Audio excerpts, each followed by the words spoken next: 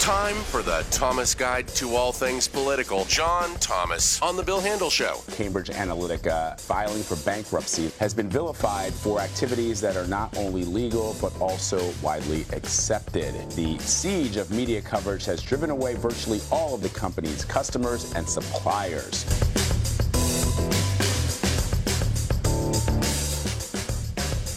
KFI Handel here, and it is Friday. It's time for the Thomas Guide to Politics with John Thomas, our consultant extraordinaire. And John, just before I say hello, do you have something to say? Bill, it's Free Movie Friday with Adam Tickets. Wow. It's back. Wow. They're giving you a chance to win free movie tickets. So, Bill, will you text them now? Okay, text reporter to Adam1, that's ATOM1, for your chance to win.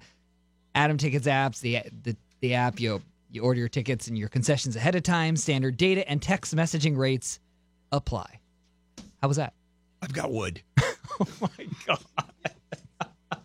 I'm done. I'm going home. All right. Robin, please. All right. John, the world of politics. Oh, God. Just real quickly, because Michael Cohen and Rudy Giuliani, I mean, we got so much to cover. But first of all, this has come out that Cambridge Analytica is just shutting down. Now, this is a hugely successful company. You've used them, right? Mm-hmm. And they didn't do anything more wrong than anybody else. They're competitors. I mean, they do exactly the same thing. And they're shutting down. They've lost clients. Yeah, this is a classic case of brand challenges. It's not so much that their product was wrong.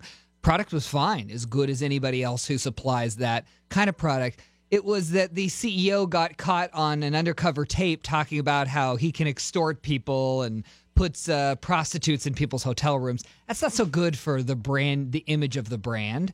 And also just the broader idea that they got something that they shouldn't have got, that they might be a bad actor, poisoned the well so much that lots of consultants I know pulled their business from them simply because they didn't want to receive a call from a reporter saying, "Why are you working with Cambridge Analytica? I see a $100,000 bill." So was it the CEO? Was it his actions that did it? Was it the fact that they used that information wrongly because they were hired to do the Oppo research anyway?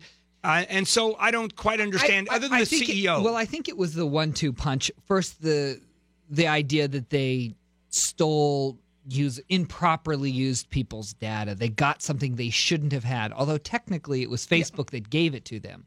But that started the controversy, and then the extortion remarks kind of sealed the deal. But it just goes to show, the guys that – well, and remember, you also have a disgruntled former employee from Cambridge who's been on the talk show circuit for the last 2 months, just slamming Cambridge and how they unlawfully or unknowingly, inappropriately used this data that they got. So I think that also did the deal. There was a spokesman against the group on every news station. Now, Steve Bannon was a vice president at one time, right? Mm-hmm. Did he found the company?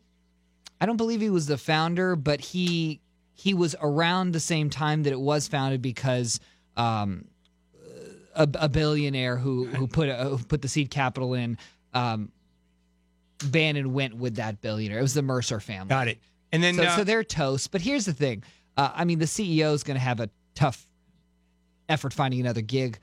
But all of those data geeks and the product, they're just going to reassemble under another name and do the same thing. And remember, there are, domestically, I'd say there are 3 or 4 companies that provide that exact product. So it's not as if they had this, magic in a bottle that nobody else had. It's they provide data analytics packages that lots of campaigns use. All right, you're pretty tied into what's going on with the Trump folks. Mm-hmm. Rudy Giuliani went on Sean Hannity, and even Sean Hannity was stunned at what should have been just puffball questions. And what kind of damage did Rudy Giuliani do? And his team is sandbagged, or so the reports are coming out. So give us the insight on that. Well, this is so fascinating to me because on the one hand, I can see why President Trump was attracted to Giuliani because here's a guy who's a lawyer, a former prosecutor, has media chops, has political chops. He potentially has the perfect blend of things. Yet, in an environment where words, every single syllable truly matters, Giuliani just seems to let it rip. I mean, I think we saw an interview this morning on ABC where Giuliani says Trump has a 50-50 shot at getting subpoenaed. I mean, you just don't go around as the president's attorney being cavalier about those kinds of things, because that will whip up. I don't think what Giuliani fully understands is that what he says, even in a one-sentence blip, where I know Giuliani was thinking when he said that 50-50 shot, he was basically saying, the follow-up sentence is what he was thinking, which was, and it's my job to prepare for that 50% chance that he does get subpoenaed. That's my job. But there's a chance he doesn't too. But he doesn't realize that the takeaway is 50-50. Is that you just admitted, and that President Trump is now going to have to deal with the next week's news cycle of undoing that mess. Giuliani totally contradicting everything that Michael Cohen said, everything the president said. You remember that Air Force One impromptu press conference, and effectively calling them, saying that that's not what happened. Here is the truth, and that is the president did pay the $130,000, but he really didn't pay. What he did is they gave Michael Cohen $35,000 a month for effectively doing nothing, but just to take care of things, which, of course, is ridiculous as far as a retainer is concerned. What kind of harm do you think there that you're now getting three different stories? Well, Giuliani said later that evening to the Washington Post that he had Trump's authorization to make that particular statement. Did he? Well, look, I think he probably did, because it makes sense from a broader legal shift to if you can alleviate any criminality that Cohen might have done there, that perhaps Cohen might not flip on Trump. Got it. So I want to take a break and I want to come back because there's two issues there. And that is maybe they did everything they should have in terms of any criminal liability, and the worst thing they could have done for political, they could be politically attacked for political liability, although I don't know if there's ever going to be political liability with Donald Trump. I can explain that. Please. We'll come back, and then also your chance to win $1,000 upon our return. Meantime, Amy?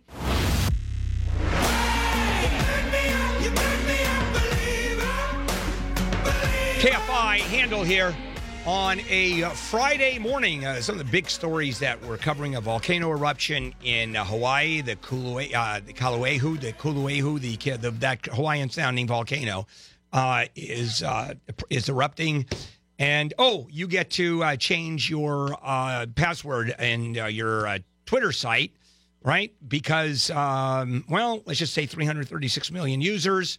A bug was found in their system. And so, new password. So, for those of you that hacked into Bill 123, it no longer is. It's Bill 1234. Is that the password now?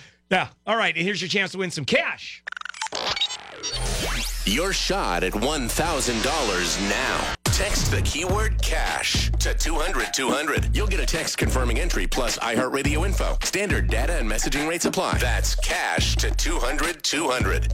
If you win, you're going to be notified with a phone call. You need to answer that call. Suzanne in Lancaster answered the call and won $1,000. There's a chance to win every Monday through Friday from 5 a.m. to 7 p.m. All right, we're back. John Thomas with the Thomas Guide. The Thomas Guide on all social media, and a commentator, regular commentator on CNN, where you see John Thomas, and right underneath that, the punching bag is what about right. is what the cryon reads. All right. So, John, you were just about to explain the politics of Rudy Giuliani, totally contradicting what Michael Cohen had said, what the president had said in terms of the hush money that was paid, and the thin line that he is now navigating, saying the fact that the way he did it, he did pay the money, but it's a personal endeavor. This is a personal issue. It wasn't campaign money. Obviously, he's trying to keep that off the table. But the politics, admitting that Trump's a liar, Michael Cohen's a liar, what does that do? Well, it has yet to be seen what exactly will happen. I mean, look, Rasmussen came out with a tracking poll today, had President 51% approval. But that tracker rolls over a 3-day period, so it wasn't quite cooked in the cake. We'll know 2 weeks from now really what's happened from this. But it has set off an interesting test in the sense of how loyal, how much do people care about this incident or the president's relationship with the truth. I don't think the people who hate Trump will continue to hate him and just say, aha, the latest. And the people who like Trump will say, yeah, I've always known this is kind of who he is. He changes the story. But what's been fascinating to watch, even play out on Fox News as of yesterday, some of the pro-Trump hosts like Neil Cavuto have really taken the president to task on this. And that's really a shift because typically Fox hosts have just kind of looked the other way and haven't brought it up. But Cavuto made the statement yesterday where he said, Mr. President, your relationship with the truth is your swamp. You need to fix this because you can't just categorically deny one thing and then the next say it's just completely the other. That is a problem. And so we'll see if that starts seeping into Trump's electorate and his base.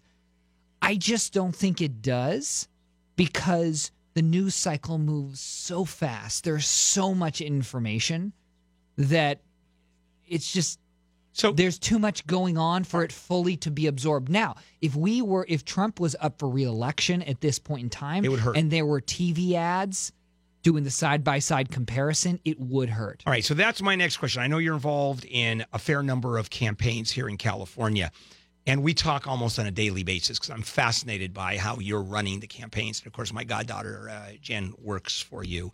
And, of course, that was your choice.